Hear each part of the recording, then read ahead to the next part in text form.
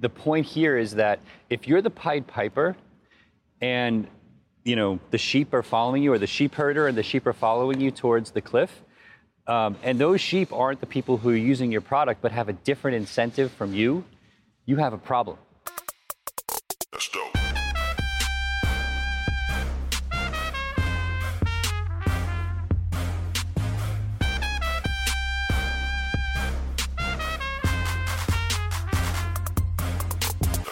This podcast is sponsored by Vori. Please stay tuned for more information on this amazing company later in the episode. Retail adoption of Bitcoin and crypto has been one of the overlying narratives for the past few years. In 2021, we saw a major boom where crypto exchanges couldn't even accept customers that were coming in because they didn't have enough customer service to onboard them.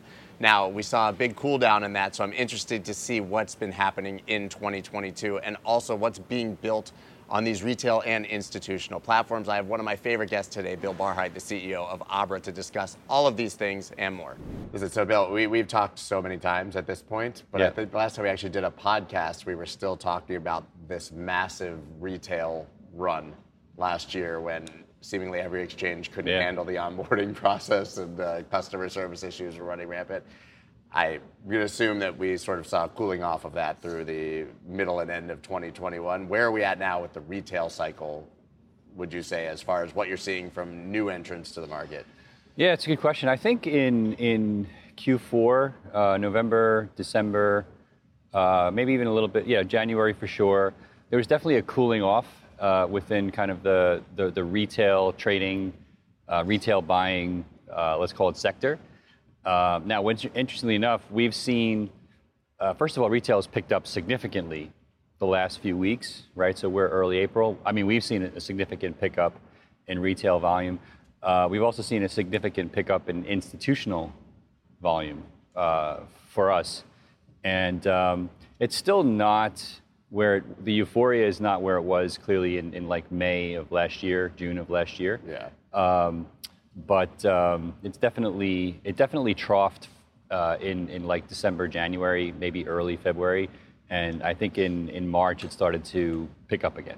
I mean, last year was weird because we obviously had sort of the market crash in April, May anyways, and then you coupled that with the world reopening, and I think people just didn't want to sit at their computers and stare at charts and invest. Yeah. But it's interesting that you're seeing sort of this growth on the institutional side, because that seems to be the overwhelming narrative, but I haven't seen much data to back it up. So beyond anecdotally. So what does that mean when you talk about your institutions? Yeah. Is this crypto hedge funds and specifically, or are we starting to see the legacy? Sure. So we have several businesses that interface with the institutional world. We have our lending business, which is growing really fast. We manage well over $1 billion, close to $2 billion now in lending positions for mostly institutions. And we're dealing in both directions, borrow and lend.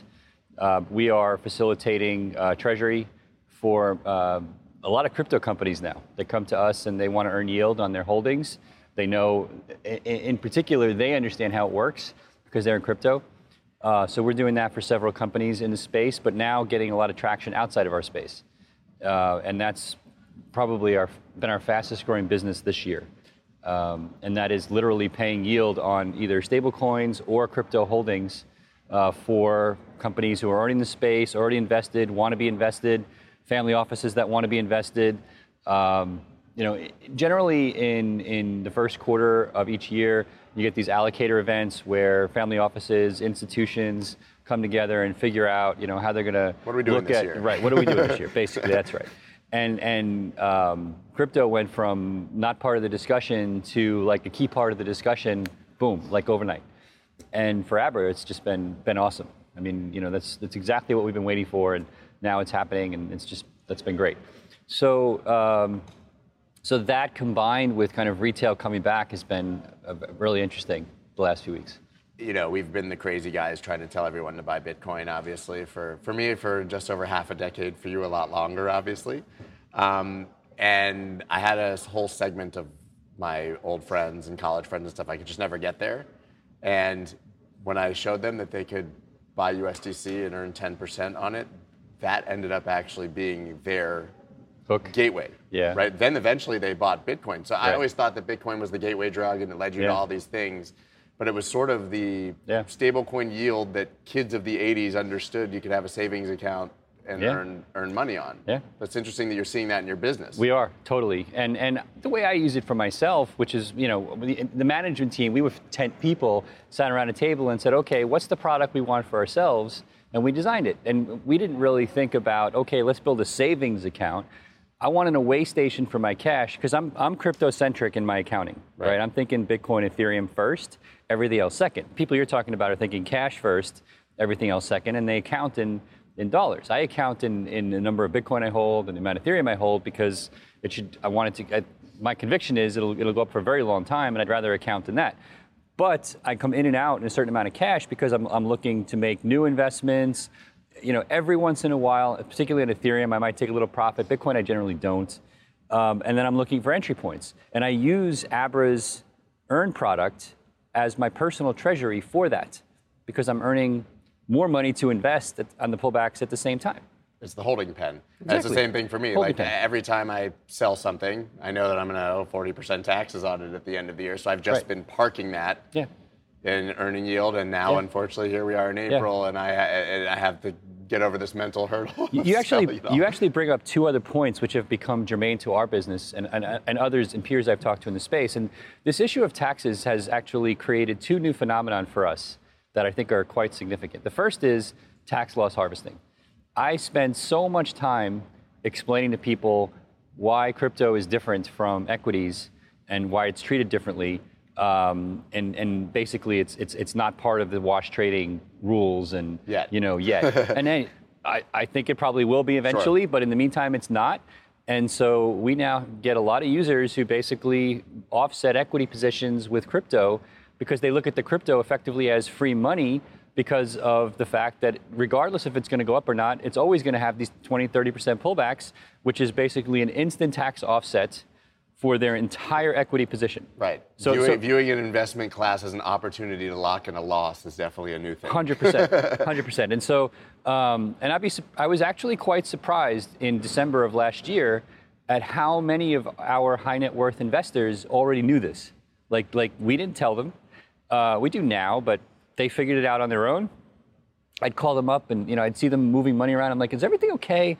Because these are like our, I don't call every customer. These are the biggest customers. Everything, yeah. Oh yeah, I'm just tax loss harvesting. I'm like, are you kidding me?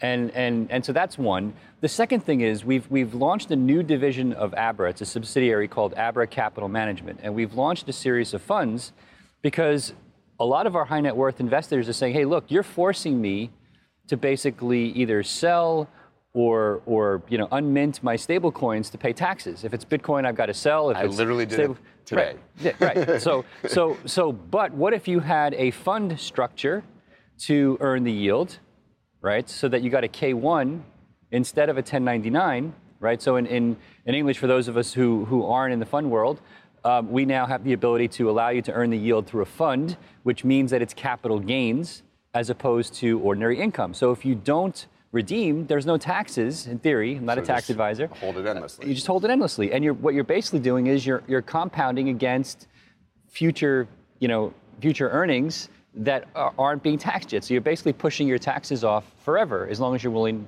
to hodl, right? And so that's going to change our business significantly. Brilliant. Yeah.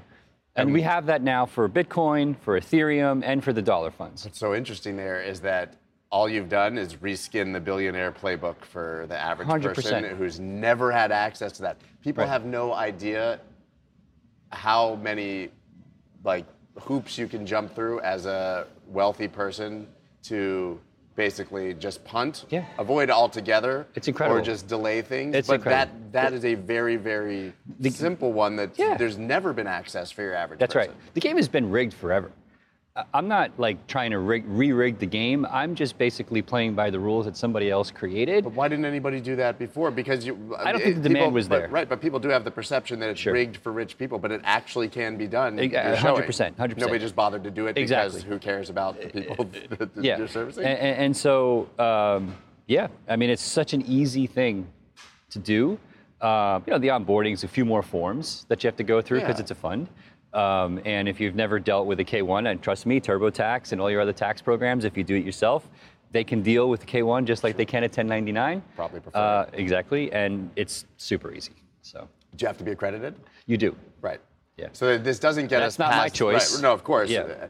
Which is such like a funny misnomer in the crypto space. Even Jack, obviously, his sort of campaign against Web3, that it's the VCs who are making the money and that it doesn't help That's the all people. nonsense.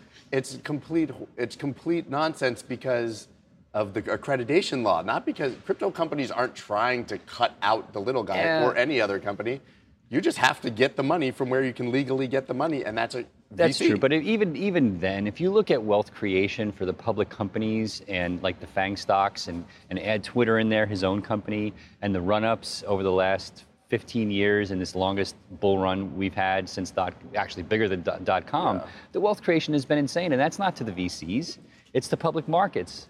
So I just don't buy it.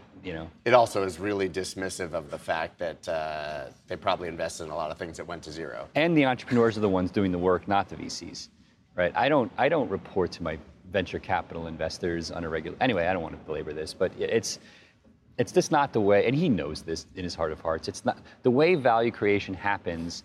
It's 50% immigrant entrepreneurs who don't know anything about how VC works. They just know they need the money to do what they want to do. Right. Makes perfect sense. Yeah. Well, the necessity is the mother of invention. Exactly. Right? Yeah. Obviously. So you talked about your own sort of view on the market, that you denominate your accounts in Bitcoin and Ethereum and not in USDT, and how now you can actually kind of play it both ways in crypto. You can, either way you're viewing it, there's something here for you. But I believe there was a time when you would have just said Bitcoin. For sure. Well, first of all, when nothing else existed, I certainly would have. Sure. Yeah, but I wasn't there from an accounting perspective yet, because my journey in crypto and Bitcoin, starting with Bitcoin, was different because I was really focused on payments and the application of a trustless system to be able to solve problems like now in Ukraine and Canada. But I was thinking about this, 12 years ago. That was the kind of initial excitement factor for me, because I was dealing in remittances and emerging markets, and I was running a foundation in Haiti at the time the Bitcoin white paper was released, doing remittances between the US and earthquake survival zones, and struggling with the banks. So I didn't really, even though I was a closet Austrian economist, I had read all the, Hayek, was on von Mises, I knew all this stuff. I just didn't go in that direction because mentally I was focused personally on something else. And once I realized in 14, 15 where this was headed, and that there was a good chance it was not going to work in the short term for payments the way I wanted, because of the kind of the scaling challenges and just the focus on making this hard money, then I really dug in from that perspective. So it took me a while. I mean, you basically gave the first TED Talk on this stuff, right? right? So, I mean, 10 you've years been here ago like last month. But you brought up that's crazy, 10 years ago. But you brought up such a kind of an interesting point that I've heard, like, people sort of mention. In the early Bitcoin days, none of it was about speculation. None. And about the moon and how much money you could make in Bitcoin, which is funny because then you hear people say how lucky the early guys got to be so rich now. They're lucky. They're not lucky. They believed in a completely different use case for it that they still believe in, which is why they've held it the whole time. I mean, the amount of Bitcoin I've given away is so insane in hindsight that, would I have given all of that away in 2011 and 12 if I had really focused on digital gold versus, person-to-person electronic payments, which I believe is what the title of the white paper says. Peer-to-peer cash. Probably not. I'm fine. Thanks for your concern, but it's all But we good. wouldn't be here if you guys didn't. 100%. Yeah. And right, so I laugh so hard when everyone says that those people were lucky, because I would say that anyone who was there for speculation or about the money sold it $1,000. Yeah, look, no, I talked to people like Tim Draper 9 years ago, 10 years ago, and I've known Tim since our .com days, and his conviction on price, it kind of floored me, because human beings have a hard time thinking in exponential terms. Yeah. Very hard time, okay? He seems to exclusively be able to think in exponential terms, and it makes him seem wacky to everybody else. But he doesn't have to be right. If you think in exponential terms and you're right 2% of the time, you're a billionaire. Literally. Right?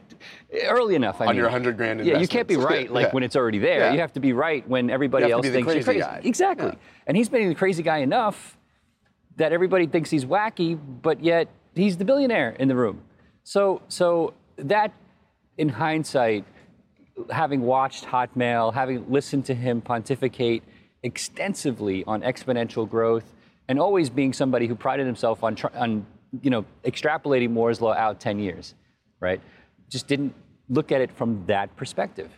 Not that everything's about how much are you worth, but still, I mean, it's just one aspect of this that took me a while to come to terms with. Yeah, well, he was saying that to you 9 or 10 years ago. That's the point, yeah. So what's he say? So what does that say about the next 9 or 10 years? Have we already gone up that exponential curve? Well, I mean, he's talking about Bitcoin at $1 million now, right? So, I mean, we're at the bottom of the hockey stick as far as he's concerned. Now I'm blanking because I've had so many conversations, but yesterday somebody was basically modeling out, it's Brian Estes I was sitting with at dinner, and he was like, my target's 19 million. Okay. It seems arbitrary. Seems fine. I said, why? He said, stock to flow. Said, it's modeled out, take a look. I'm going there. He's like, I was like, so what are we talking about for this year? And he said, lowest end 100 something. And I said, okay, so what's the high end? This is a dinner conversation, not a podcast. Right? I said, I'm thinking maybe, I would be really, really psyched if we got to 230, 250. He's like, no, $1 million by the end of the year. But there are people, maybe I sort of dismiss it as 19 million seems like a big number. Well, look, But maybe I'm just not the guy who's thinking like Draper thinks. In March of 20, when COVID started, I think Bitcoin bottomed at 5,000 or 4,500 or something like that. So it's 10x. Yeah. Okay. Even 38 if you looked at BitMEX, right? Right, exactly. Thank God they shut it down. You mean they had a scheduled maintenance? Unscheduled maintenance, I think is what they said. So that's 10x. That's more than 10x to your point. Yeah. Ethereum's way more than that.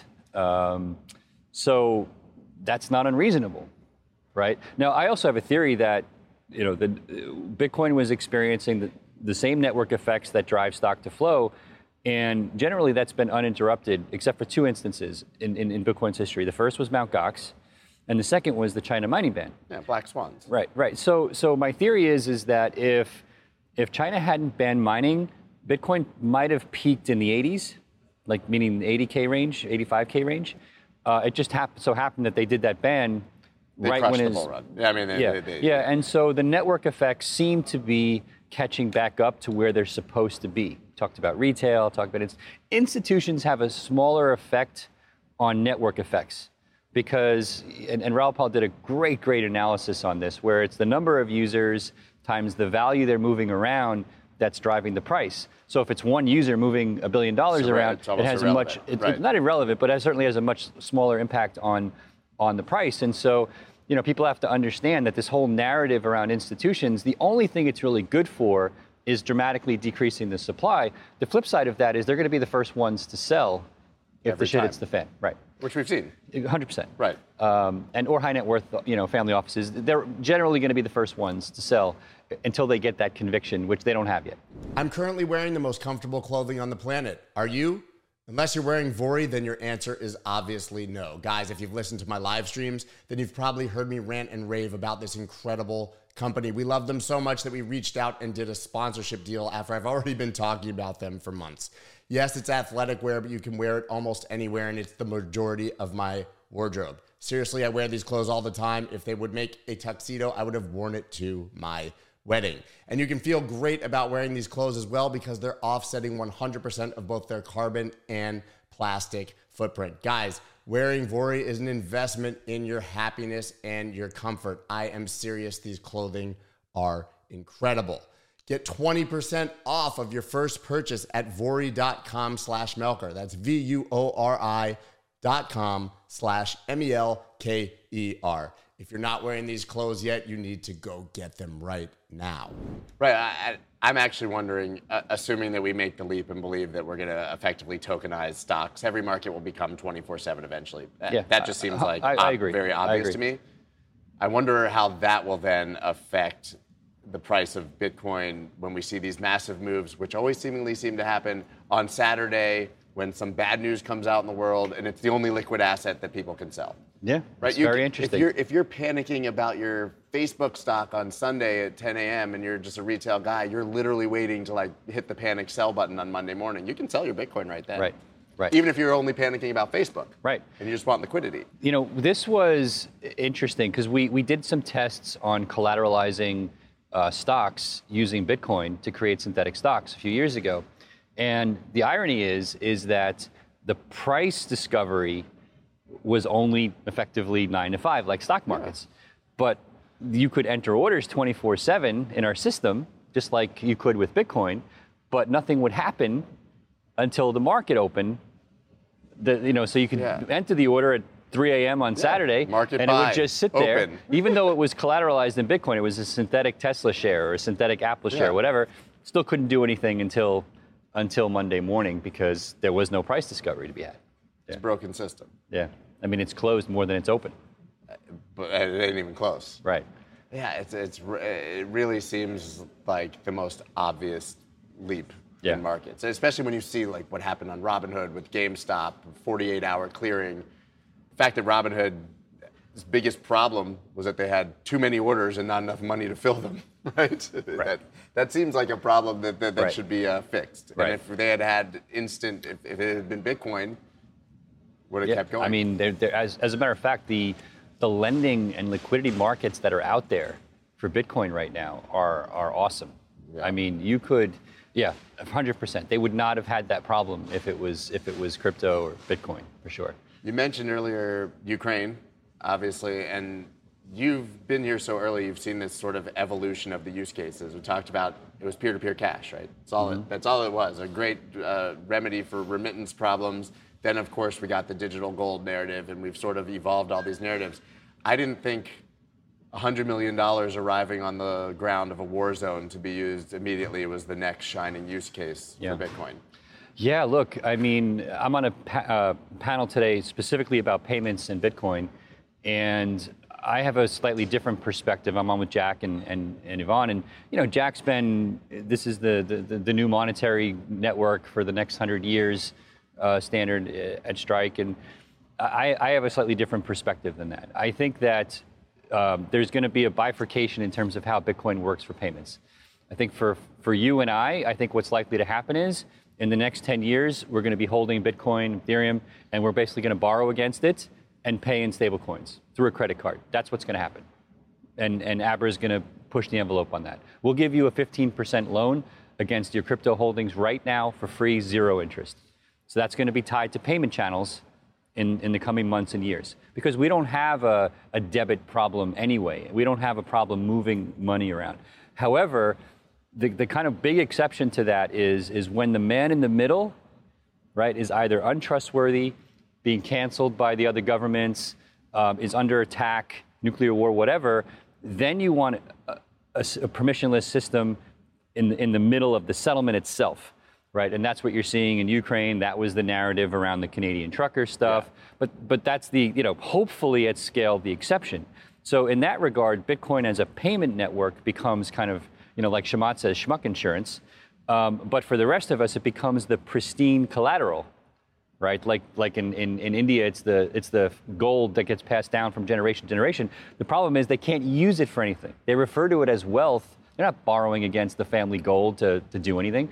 Now with Bitcoin, they'll be borrowing against it in real time at the point of sale, and they'll have a credit infrastructure they've never had before.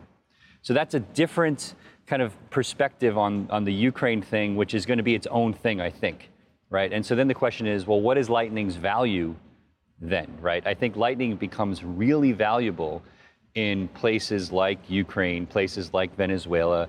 I'm skeptical that it's going to become hugely valuable here in the short term.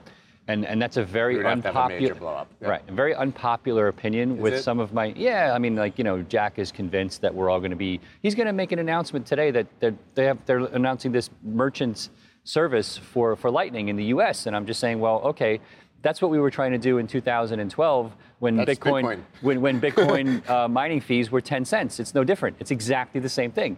Right? The only value Lightning has there is that you don't have the $50 network fees or mining fees. And so the question then becomes, what problem are we collectively solving and for who? Right. I mean, you were doing that before there was PayPal, Venmo, Cash App. And no one cared. I mean, we are instantaneously sending digital money, Right. It might not be the money we like, with almost no fee all the time. Huge as lesson humans. for entrepreneurs, right? I just said no one cared. That was wrong. A lot of people cared. The people who were knee deep in Bitcoin loved me. They thought I was like. You were too early. Yeah. No, not that I was too early. They were convinced that I was going to help drive the price of Bitcoin to the moon because that's what they cared about. Right? Bitcoin taking over. What I realized is they weren't using the product. I'm saying to myself, these people love what I'm talking about, but they're not using my product to send Bitcoin person to person. Why not? I dug in, I realized nobody's sending Bitcoin person to person. They want to hold it. So they're all full of shit, right? And so be very careful on who you're, trying to get to evangelize your product early as an entrepreneur. And if it's not somebody who's actually using it, there's a disconnect. Right. Right? That's humanity, though. Like everybody loves to pontificate, and I'm into the newest thing. It's the most important thing, but they're not actually doing anything. Absolutely. But now our best evangelists are people who have a lot of money in our product. Yeah. They love it. Yeah. Right. And Real users. Yeah, real users. I mean, I was at this user event last night with a couple hundred of our customers, and like just watching them talk to each other about the product. It's just awesome. It's gratifying, but you learn a lot too, right? And it's not evangelists who just want Bitcoin to go up, Right. Which I do want Bitcoin to go up, but I'm running a company. It's also at the not same time. the people who are kissing your ass and telling you what you want to hear. No. Right, No, they tell me what they don't like. Yeah, which is important. Yeah, they're incentivized to have things that they don't like fixed. Yeah, so you just brought up two things really quick. One was, again, the billionaire playbook, collateral, right? Bitcoin is pristine collateral. You can custody it. We always kind of make the same joke, but it's not like a billionaire's yacht on the other side of the world that they take a loan against it and now good luck getting my yacht. The billionaires have been doing this for decades. Right. I have other customers who've been doing this with, somebody came up to me, said, I didn't realize how wealthy he was, even though he had money in Abra. He says, yeah, I've been living off my Apple shares for 15 years. And I said, what do you mean? He says, I've never sold a share. He says, I have a deal with my bank, and I basically get a loan to value, fixed loan to value credit line against those shares. And if the shares, get to a certain point, yes, I have to pay back or I have to buy more. But generally, the shares keep going up, so they don't care. Great system until you do it on Facebook and it drops 30%. Right. Yeah, but no, I mean that is, you just never sell anything and never take a taxable gain. The other thing that you said, real quick, talking about Jack and the Lightning Network and the potential announcement that we'll see today. I love his spirit, his conviction, but we've already seen a few of these announcements and they've just gone nowhere. And I'm not saying specific to him, but I remember, he made that video. This is me on Twitter sending someone money instantaneously, queen to bishop for whatever, your move. Nobody's used it. Right, and again, and when I say nobody, I even added the little thing to my Twitter account. Right. The strike thing, maybe like one person at some point sent me $1. Yeah. And was like, cool podcast, Probably bro. test. So again, the point here is that if you're the Pied Piper and, the sheep are following you, or the sheep herder and the sheep are following you towards the cliff, and those sheep aren't the people who are using your product but have a different incentive from you, you have a problem. As a CEO, you have a problem. If all your goal is to just be the Pied Piper and lead the parade, it doesn't matter, right? Because your goal is the evangelism of Bitcoin in and of itself. But he's running a business with investors, right? And there's a disconnect, and I can tell you because I lived it firsthand. And I tried to explain this. Anyway, they'll learn eventually, the hard way. But eventually you learn that there's a disconnect between Bitcoin evangelists and the people who are using your product. There's a lot of people who are like Bitcoin only companies in the space with CEOs that I talk to in the background that say things to me in the background that they would never say on camera because it would piss off the sheep that are following them.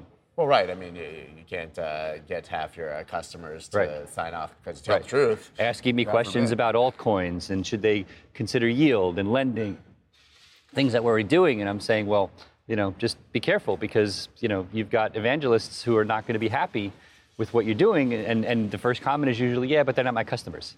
Yeah. Everyone's doing a little ballet dance.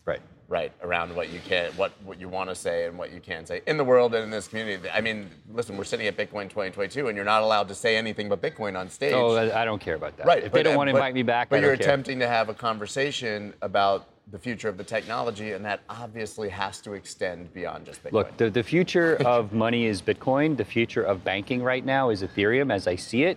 The two are going to have a symbiotic relationship. And there's a lot of people here who don't like that. I honestly just don't care. But shouldn't you love that if you're... Of course. But at some point, the truth matters. It's just words. Get over it. Right? Ethereum is actually first and foremost a word, just like Bitcoin is a word. People have these hang-ups. I mean, I get hate messages on social media from people like, why do you keep talking about Ethereum and just get off it? And I'm like, look, well, I have more Bitcoin than pretty much everybody I know except Michael Saylor, okay? I have an incentive for the price to go up, but that doesn't mean that I can't see the big picture, So I think people just get so emotionally tied to an opinion they've had for so long, and God forbid they publicly allow people to hear that they've changed their mind. Right. That it might not even be about the actual belief, it's just about the perception of their belief. Yeah. Absolutely. I mean, Tone Vays had a conference called Unconfiscatable, right? The big crypto conference that's not just Bitcoin will be permissionless. Well, for most people, when they hear permissionless, unconfiscatable, it sounds like the same thing to me, right? It is. Exactly. Yeah, and the funny thing about the unconfiscatable idea at this point is that the not your keys, not your coins thing, it's really fallen by the wayside over the past few years as exchanges have improved their security and things. So most, and I believe Gemini's new survey said that 45% of the people who own Bitcoin in the United States or crypto bought it in 2021. Mm-hmm. Those people don't care about the confiscatable side. They're holding it on their exchange, mostly. Yeah. Right? So aren't we at a point now where you still carry counterparty risk like you do with 100%. Other assets? With the way we think about that is obviously as a company that says we're trying to be your crypto bank, right, we're asking you to trust us, ironically, in an environment where the most valuable property of this technology is the fact that you can basically manage your own stuff. The point is, to us, is that the right partner that you trust in this space should be 100% transparent and committed under all circumstances to allowing you to take your stuff offline and manage it yourself 24/7 anytime. And if they're not, then trust me, there's somebody else who is. Their incentive, right? Yeah, of course. And so we get the irony of the business we're in. It's not lost on us, the whole team. We talk about it all the time because some of our biggest customers are around the management team. And we have to be consistently committed publicly to saying, hey, look, you want to take it offline, you want to put it in a hardware wallet anytime, do it, right? In the meantime, we got your back. Yeah, and I would imagine that also, if you're going to custody with a platform, you want the one that's ethos aligned with your own. Like the CEO of the company understands not your keys, not your coins, and is going to treat your money in the same way. Exactly, exactly. I think I sit on the risk committee for our lending business, and as a customer, that aligns our other customers with me, right? So, you've obviously talked about all the things you're building, sort of the lending products, the sort of trust K1 structure. Is there anything further out before we get done that is a pie in the sky, craziest dream of what you could build with the platform? I want to see people using the crypto banking model first, and other traditional banks second or not at all. I've been saying for my team for 18 months, one of our biggest goals is I want to be able to shut off my bank account. Actually, I have 2 bank accounts, and basically they exist for me for paying bills and a couple of things that I can't easily do in my world. So I want to get my salary deposited into Abra, I want to have auto conversion into Bitcoin, Ethereum, which we have now. So you can just do recurring buys. That's all there. But now what I want to do is, yes, I can borrow against it easily, which I also do on occasion. But I also want to basically have that, I have my Apple card, right, from Goldman in my pocket. I want the Abra version, and I want it to be an instant on credit line against my crypto for free that I just tap and pay against and just go about my day. Just like everybody, like the examples with the wealthy stockholders, right? So I believe that in the next year in several countries that will be true. I look forward to seeing you guys build that. I think that'll eventually happen here. I think that's going to be common across the industry. I don't know if people are thinking the way we are, but to me, like if you think about like India, Southeast Asia, like Bangladesh's of the world, Turkey, like they have no credit infrastructure. Everything's debit. I just described the perfect credit infrastructure for the entire third world. Yeah. I love it. That's a vision that I think we can all share, man. Thank you so much. It's great to do this Always in person. A pleasure, man. Yeah, good to see you. We'll see you soon. Enjoy the rest of the conference. Yeah, you too. You too. Awesome. Thank you so much for listening to this episode. If you haven't already left a rating or a review on Apple Podcasts or Spotify, please do that now. Spotify just added ratings, so please go ahead and click that 5-star. I'll see you guys next time.